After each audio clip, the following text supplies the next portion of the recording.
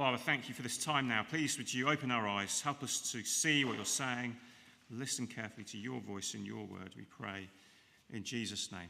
Amen.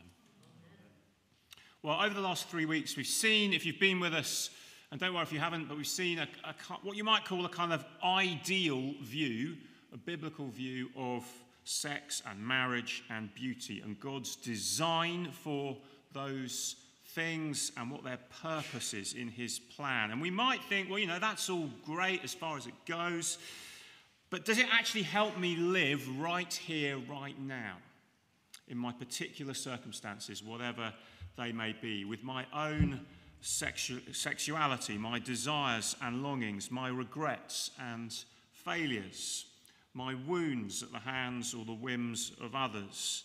Does it help me when I daily face temptation? I might say I am in principle committed to the view of sex and marriage that we've heard over the last 3 weeks, but in practice I find it so hard to live in accordance with what I believe. I mess up, maybe in action, maybe in thought, in lust, in ways I'm too ashamed to share with others. What does God have to say about any of these things? Is it just, well, here are the rules, here are the expectations, now get on with living them? And what does God know anyway about what it's like to be me, we might think? Does he know what it's like to be tired and alone and facing real temptation in the moment? Well, tonight we see that the answer to that question is, in fact, yes. He knows what it is to be tired and alone and to face temptation. There is both hope and help for sinners like you and me.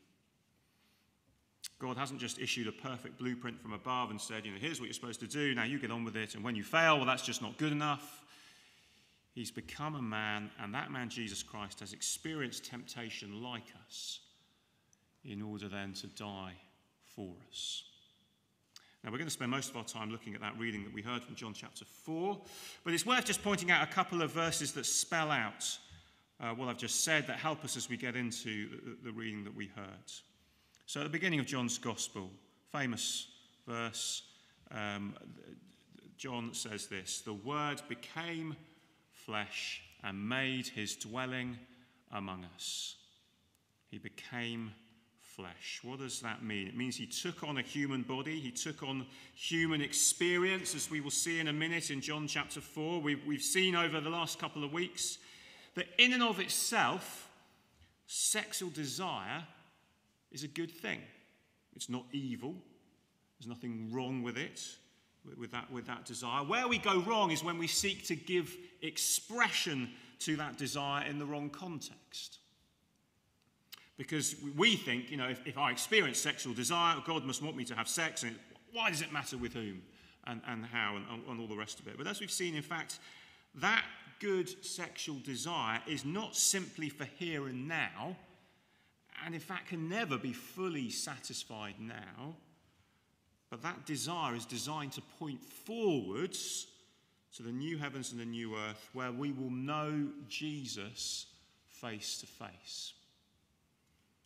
But sexual desire in itself is a good thing. And maybe we don't think about this very much when it comes to Jesus, but the result of that is, if we say, well, okay, sexual desire is part of being human, well, we can assume Jesus experienced sexual desire in the sense that he had a sexuality which was part of his human experience. Now, the Bible tells us nothing about what that was, so we need to be very careful not to speculate beyond what the Bible tells us. But at the same time, it would be wrong to think that Jesus was somehow kind of asexual, that he sort of floated above all of that, as if that is not very holy. That's not true. And then add to that what the author of the letter to the Hebrews says in Hebrews chapter 4, verse 15. We do not have a high priest who is unable to empathize with our weaknesses, but we have one who's been tempted in every way, just as we are, yet he did not sin. Not only did Jesus become a man, but he was tempted just as we are, and crucially, he did not sin. Now, it's worth noting that there are different ways that we can be tempted. There is what you might call external temptation and also internal temptation. One is itself essentially sin and the other isn't. So internal temptation is where our own sinful natures, which have gone down a well-trodden path before, tempt us again to do whatever that is. So someone has a tendency to let their mind wander to ungodly thoughts. That is internal temptation. The old-fashioned word for that is concupiscence. And that is different from what Jesus experienced, because that is itself, the Bible tells us, that is itself sin. That sort of internal temptation, that's part of what it means to be a sinner. And Jesus was not a sinner. But then there is external temptation, finding yourself in circumstances where there is a choice. You could take an ungodly path or you could take a godly one. And that is what Hebrews chapter 4 verse 15 is describing. And that is what we see in John chapter 4 as we turn there. So we see, first of all, Jesus experienced temptation. We're told Jesus is going through Samaria. And have a look at verse 6 on page 1066. Jesus, tired as he was from the journey, sat down by the well. So it's the middle of the day, it's hot. And as we already just heard from John chapter 1, well, Jesus is God, but he's also a real human being. And so he's tired, because human beings get tired. And he's thirsty, because human beings need to drink. He needs a drink, we're told. Verse 7, will you give me a drink? And then verse 8, we read, not only is he tired and he's thirsty, but he's by himself. He's alone. His disciples have gone into the town to buy food. Now, when you think of the range of ways that people can mess up in sexual sin, so much of it starts with being tired and alone. And in what follows, in the way that John writes what happens, there is a little bit of a kind of sexual tension in the interaction that takes place. Now, why do I say that? You might think that's a bit of a surprise from what we heard. We'll think about this.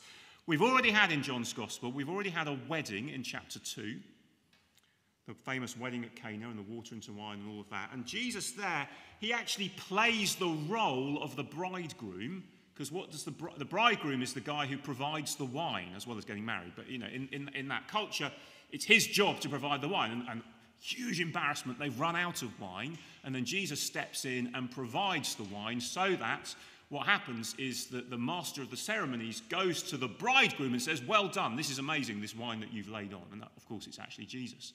Jesus then playing the part of the bridegroom. And then we come to the end of John chapter 3, the next chapter, and John the Baptist says these words. So verse 28, just over to the left-hand side there, this is John the Baptist speaking about Jesus. He says, you yourselves can testify that I said, I am not the Messiah, but am sent ahead of him. The bride belongs to the bridegroom. The friend who attends the bridegroom waits and listens for him and is full of joy when he hears the bridegroom's voice. Now, can you see what's going on there? See, John is saying, I'm not the bridegroom, I'm the friend of the bridegroom. Implication, Jesus is the bridegroom. Okay, so we've already got, in the way that John is writing this, we've got bridegroom kind of imagery going on. And that sort of language and imagery is flying around in our minds. And then, John chapter 4, we come to a well. And basically, in those days, a well like this is a singles bar. Now, maybe you don't believe me, and you think this is a bit random, but actually, think about this. I don't know whether you know these things. In Genesis, do you know, where does Isaac meet Rebecca? Don't worry if you don't know these stories, but where does Isaac meet Rebecca? He meets her at a well. Where does Jacob meet Rachel? He meets her at a well. Where does Moses meet Zipporah at the beginning of Exodus? Any guesses? It's at the well. It is a well. See, wells are where lovers meet. Okay, and if you want further proof that this is what people would have understood, right at the end of the bit that we heard, the reading, verse 27, what happens? The disciples finally come back and they're surprised to find him talking to a woman, so much so that they don't know what to say. It's all a bit embarrassing. Now, if this was a perfectly normal interaction between Jesus and this woman, as we read it today, not understanding about wells and all the rest of it, John would not have recorded their kind of surprise and embarrassment, like, do we say anything, at that point as they come back to him. Now, as we'll see, there are aggravating features that make it even more shocking that Jesus should be talking to this particular woman at that point. But in general, men would not speak to women that they did not know, and even more so, they wouldn't do it at a well. This is the equivalent of walking in on two people and immediately thinking, oh my goodness, there's something going on here. This is really awkward. And yet in between Jesus meeting the woman and the disciples coming back, and we've got all this sort of sense of, as I've described it, kind of that sexual tension. But what do we find in between? We find Jesus acted with total integrity. Jesus acted with total integrity. So the fact is, it would have been easy for a man in Jesus' position to take advantage of this woman. We don't know her precise circumstances, but there's that bit in the middle, verse 17, 18, where we discover, well, Jesus knows. He knows without having to ask her that she's been married 5 times and she's now in an extramarital relationship. Now, no doubt she's been sinned against and used by men as much as anything else. We don't know the precise circumstances, but she's certainly vulnerable and she's certainly easy to take advantage of. But Jesus doesn't do that. He doesn't propose marriage either, which would have been the other thing you might have expected in this scene, as the mood music of the scene is kind of taking us in that direction. This is obviously going to happen. If this was a movie, you'd just be expecting that to happen. But no, he offers her something way more satisfying than any human relationship, even marriage, could offer. Way more satisfying. That is the point, you see.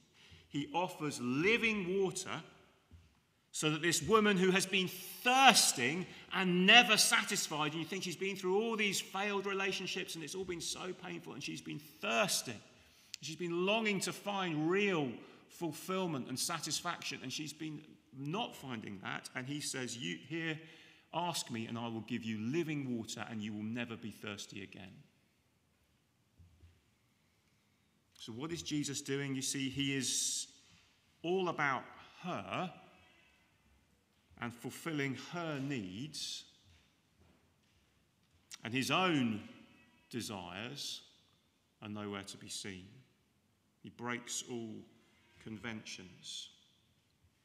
Now, in this kind of situation, many men will go one of 2 ways.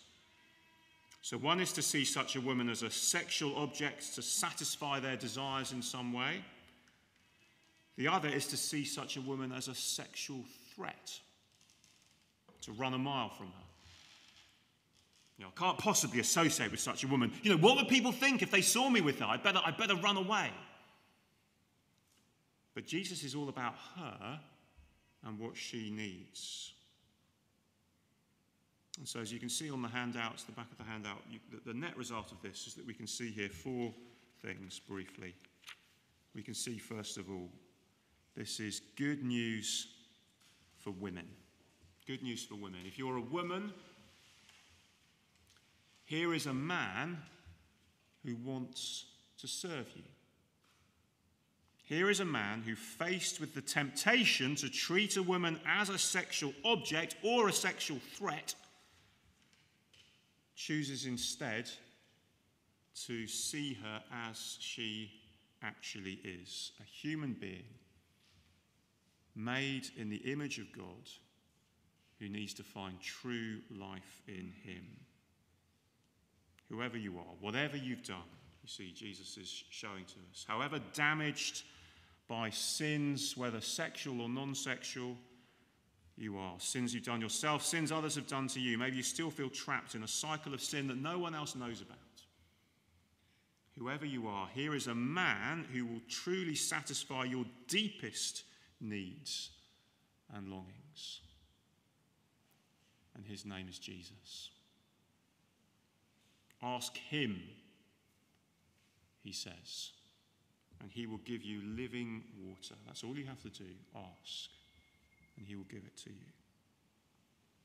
So it's good news for women. It's good news for men. So for a start, here is a model for how to treat women, whether it's a woman that you're married to or all the other women in the world. See, it's time to repent of seeing women either as objects or as threats, because that is not how Jesus treated women. Now, maybe in the Q&A we should probe a bit further about questions about how men and women who are not married to each other interact with one another. There's much wisdom needed as we think that through. But here are a few ways men in particular can sometimes go wrong. You see, if you find particular female clothing, for example, unhelpful, I think unhelpful is the kind of standard evangelical term, realize that is fundamentally your problem as a man. Now, it doesn't mean it's not a real problem, and there is a separate conversation to be had about what it means for both men and women to dress modestly and so on, but look at Jesus. He doesn't see this woman as a threat, even though he could, and the culture around him might tell him to do so. He loves her as she is, and in doing so, he does nothing inappropriate, and he does not sin.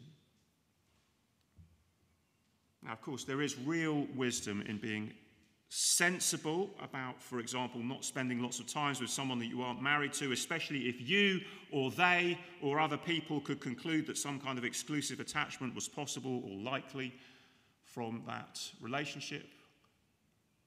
There is wisdom needed in these things. But let's learn from Jesus. The key to this for both men and women is to find satisfaction and fulfillment in him.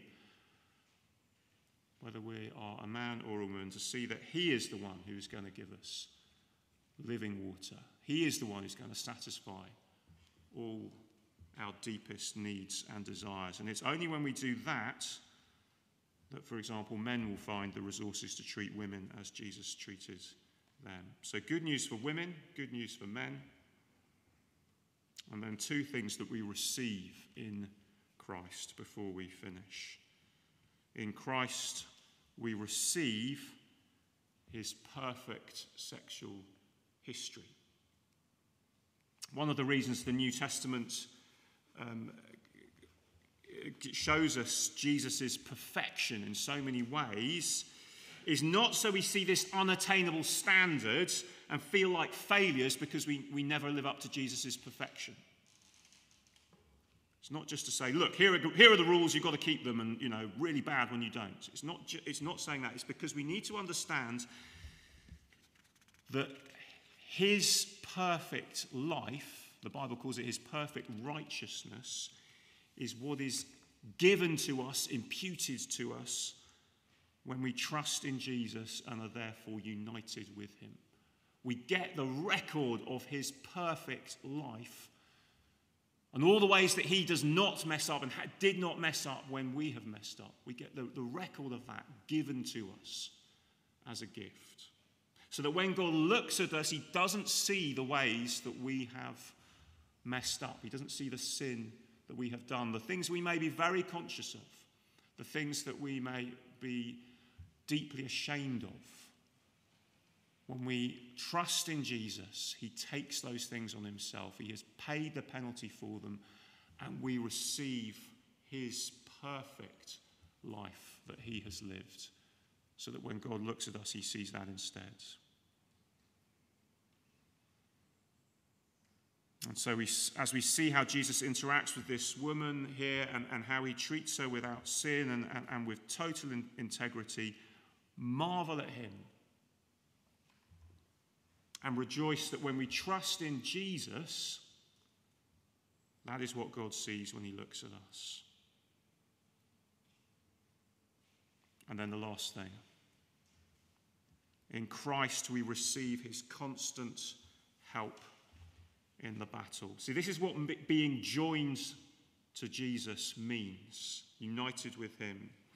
So think of those times. Think of those times when we think, I am tired and alone. That's where we started, wasn't it? Well, actually, if you're trusting Jesus, only one of those things is true. Yes, we will still be tired. And we will still be tempted. That is life in a fallen world. But we'll never be alone. See, when you're tired and you think I'm alone and the outcome feels totally inevitable. This is what always happens. This is the kind of person that I am. My thoughts always go to this place. I fall into the same habits and actions. It's just what I'm like. But because Jesus was tired and alone and did not sin and lived a life of integrity and obedience and went to the cross and died, the Christian now is never alone as we face sin in the battle day by day. Because what does he say? He says, ask me and I will give you living water. I will satisfy your deepest desires. The desires you think can only be satisfied by giving in to temptation. Desires deeper still that you were hardly aware of. He says, ask me and I will give you living water. And he will do that daily. And so the question is whether we believe him as we face temptation day by day. Maybe we think, can't be right. Well, give it a try. Come to him and say, Jesus, I'm really struggling with this situation that I'm in. And all of us will struggle in different ways, no matter our circumstances. Say, I need living water from you. I trust that you only can satisfy my deepest desires. And do that daily. Go to him in the battle. That is what he asks us to do. Receive the living water that he offers. Another name for what Jesus offers is the gift of the Holy Spirit. The Holy Spirit, you see, comes to live in us. And so we need only ask him. We're not alone. We're not alone. We need only ask him and he will help us as we fight the battle. Now, we're actually going to come back up. We're going to finish this series. We're going to come back to Romans 5 to 8, those middle chapters in the wonderful book of Romans. And actually, this is going to be, as we turn back to Romans, it's going to be a perfect companion to what we've been thinking about through this series. Because there's so much there about what it means to fight sin in the power of the Holy Spirit as those who by nature are sinners, but are also those for whom Jesus died. So let me encourage us to make the most of that series that we have in the coming weeks. But for now, let's just take a moment to reflect in the quiet on what we've heard, about our own response before we sing our final song. And do be thinking particularly if there are questions that arise that you think it would be helpful to talk further about. Let's just have a moment of quiet now. Jesus was tired, tempted, and alone. But as we trust in him, we may be tired and tempted, but we are never alone. Father, we thank you for Jesus' perfect life of integrity in his treatment of all those that he came into contact with. We marvel at him as we are deeply aware of our own shortcomings, the sins we have done and the sins that have been done to us. And so we come to him for living water that will satisfy our deepest longings, desires, regrets, and failures. We thank you that only in him will we find living water that wells up to eternal life. We praise you in Jesus' name. Amen. And we've just got 3 questions for starters, but do feel free to submit some more. I think we'll start with the one on the right to start with. This came earlier in the sermon. Why is internal temptation classified as sin if it's a thought or desire that just comes to us and we can't control it? Are we held accountable? Good question. It's a very good question. It's a good question. But I think it's one that's... I'm just finding a...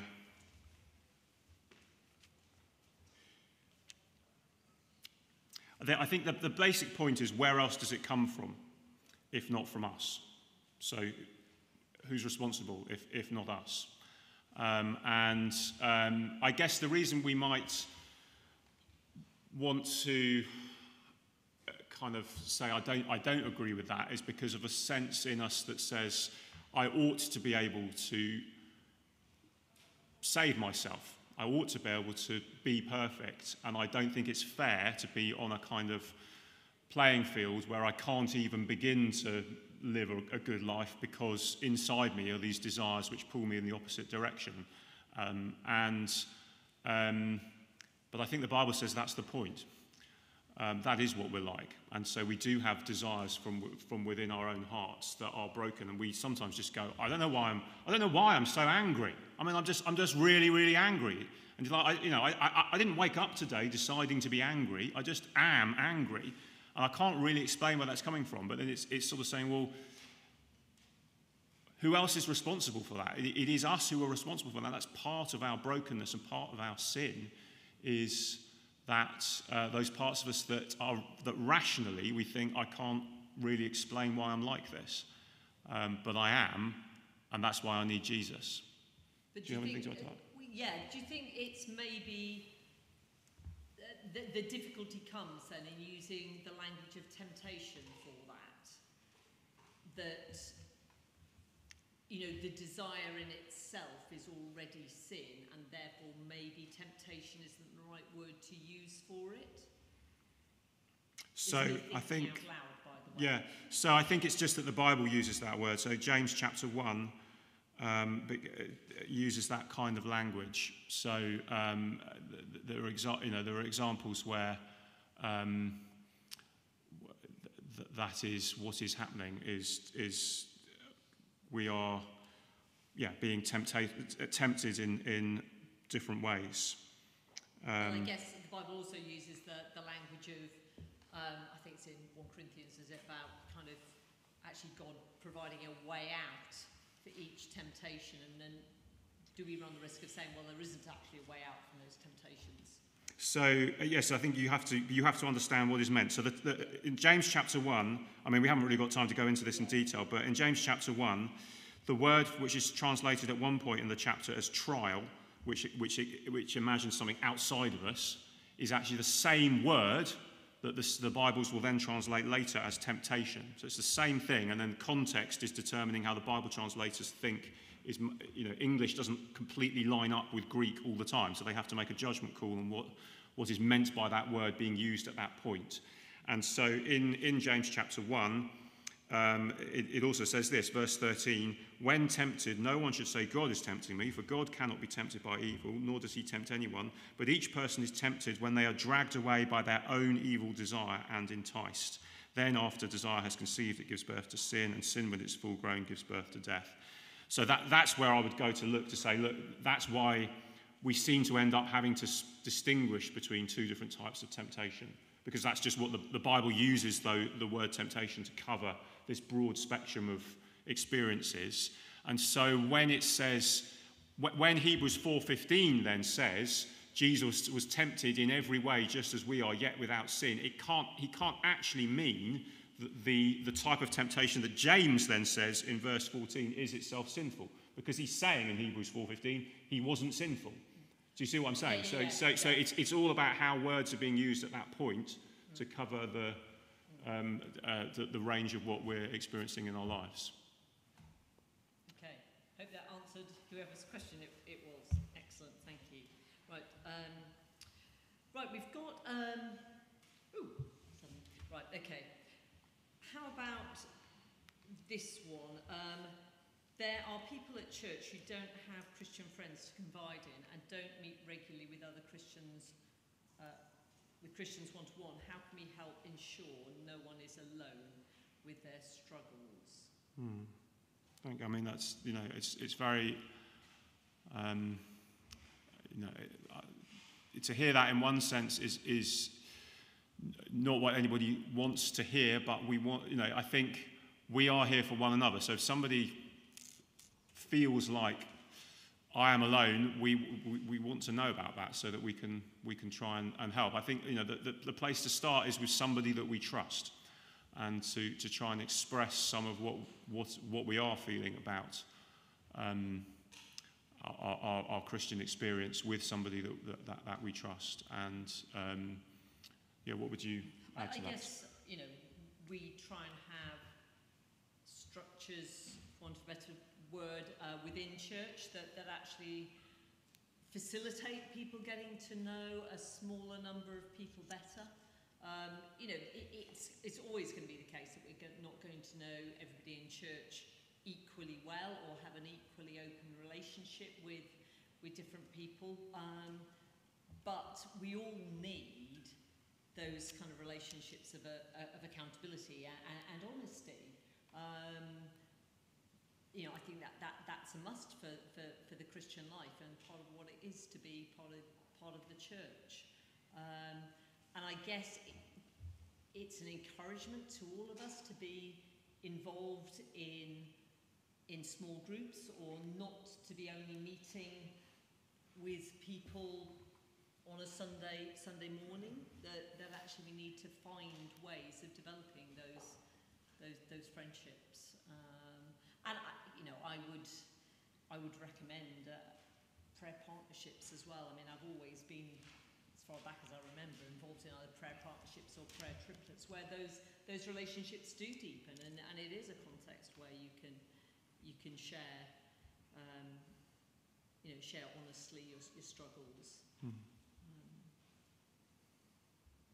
I think that's right. I think do not give up meeting together, as some have been in the habit of doing, but keep on encouraging each other. Hebrews 10, 24, 25. We do need each other, and we can't do this alone. So I guess, how can we help ensure no one is alone with their struggles? It is a two-way thing, isn't it? That actually we will try and do what we can as a church in setting up things to help people deepen relationships, but actually there has to be a willingness, I guess, to engage in. Yeah, and I think if it starts with us, whoever we are, it starts with us looking. If you think that person looks like they're alone, well, sounds like you're being called to go and befriend them, or make sure that somebody is befriending them. It is all of our job to do that.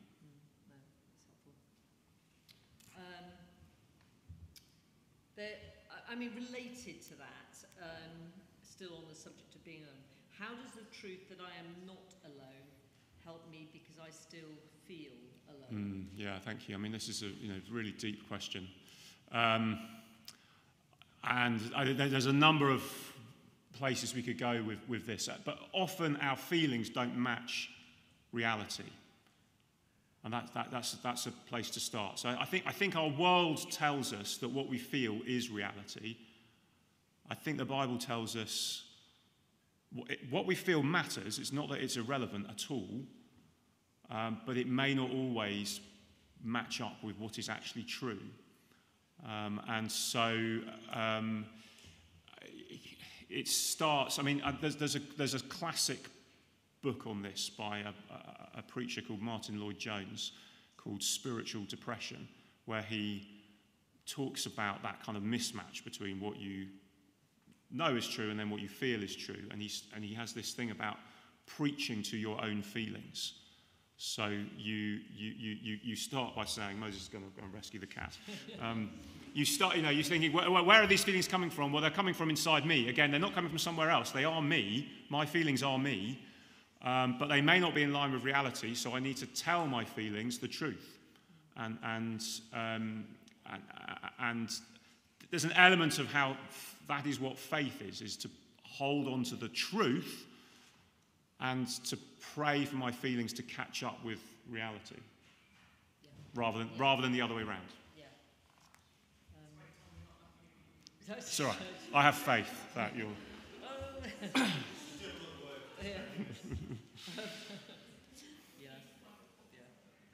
And that is kind of, I suppose, what the Christian life is about. It's learning to trust God and to trust God's word in every situation that we're in. And I suppose act on that trust as well. So, talk to Jesus. Yeah. Because he is there. Yeah. Okay.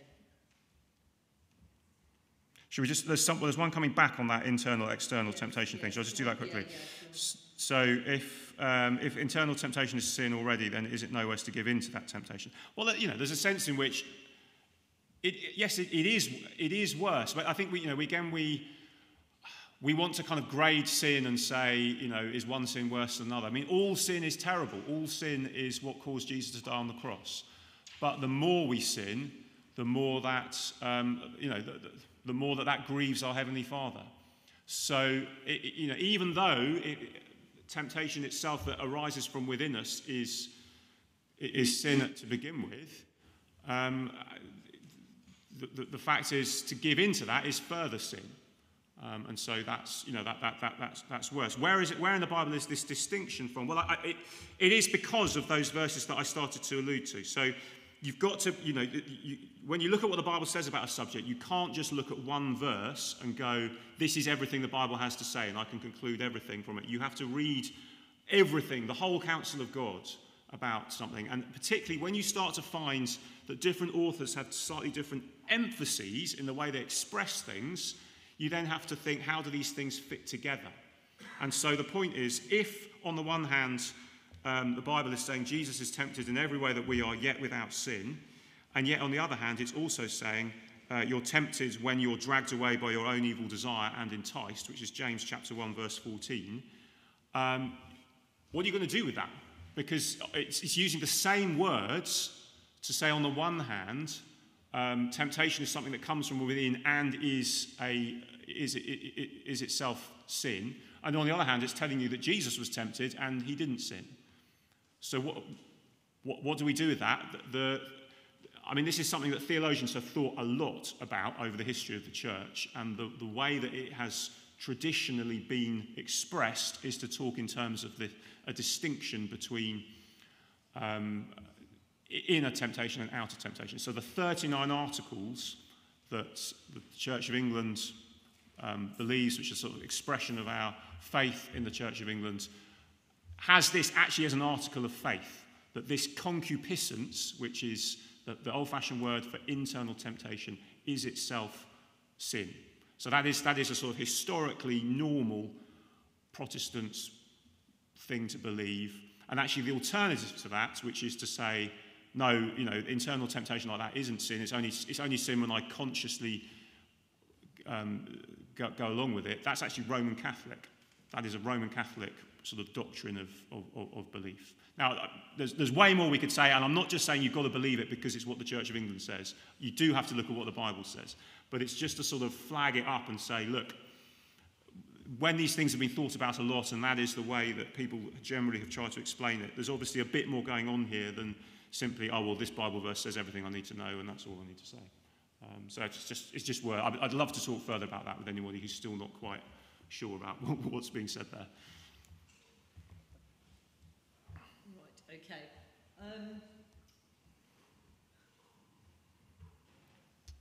Let's... Well, there's one there. Yeah. Let's go for the other one. Yeah.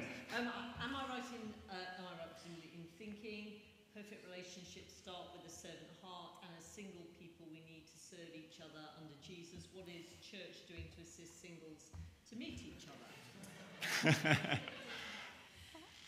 I mean, I think the thing is, we're not a dating agency, and such things do exist, and Christian versions of those exist. Great, lovely. But church is about more than meeting other people to get married to them. And actually, part of what we have been talking about through this whole series is, if you're single, finding a marriage partner is not your number one priority. It cannot be that if you're a Christian. Your number one priority, if you're a Christian, is to know Jesus better, and that is what church is about.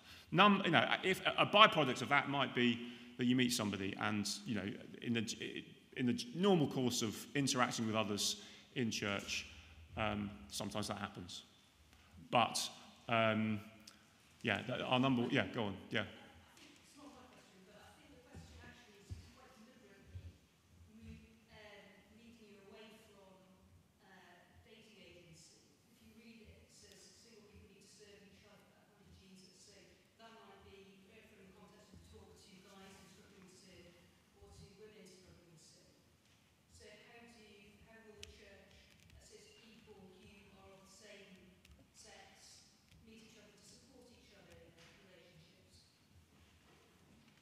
Okay, maybe I've misunderstood what is being said there. So how do we encourage friendships among Christians that are supportive? I think that's kind of what we were talking about before, in terms of in as many different ways as possible. But if there's a gap in the way that that's being done, it starts with us. So fill the gap. I suppose no such thing as a perfect relationship, also worth saying. Yeah.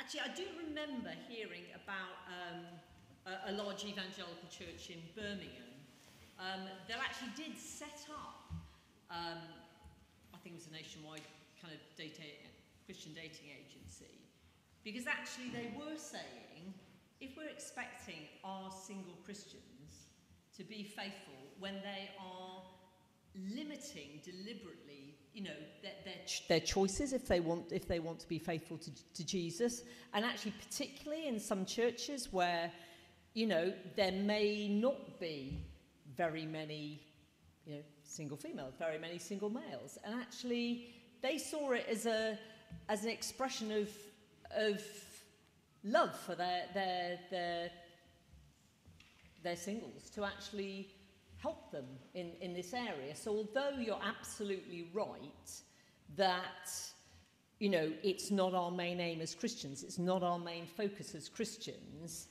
nevertheless it is a big issue. Who you marry, if you marry, is a big thing. So actually, I would say I don't think there's anything wrong with Christians availing themselves of forums that will enable them to meet maybe suitable Christians who they wouldn't otherwise. Yeah, I completely agree. Or come and serve on a Christian summer camp. That's another good way of doing it. Joke. Kind of joke. Right. Shall we do the last question and then we yes, probably better stop? Indeed. Right. In ancient single bars, they are served water. What shall a man do when he goes to a bar and he is served alcohol? Well, I don't really understand what that question means. I suppose wells aren't wells yeah, aren't well, that sort of well. singles bar is served water, but alcohol was certainly known in the ancient world.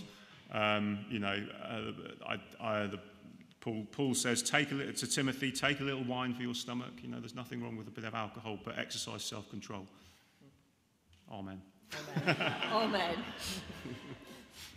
Hallelujah. Should we pray? Indeed.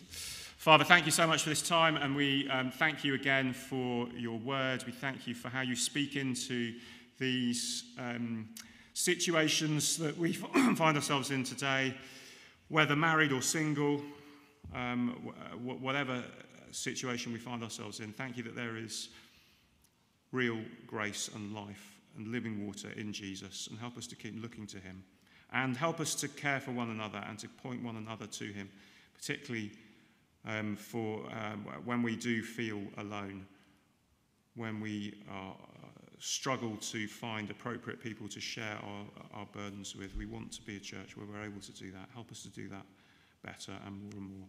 Amen. Amen.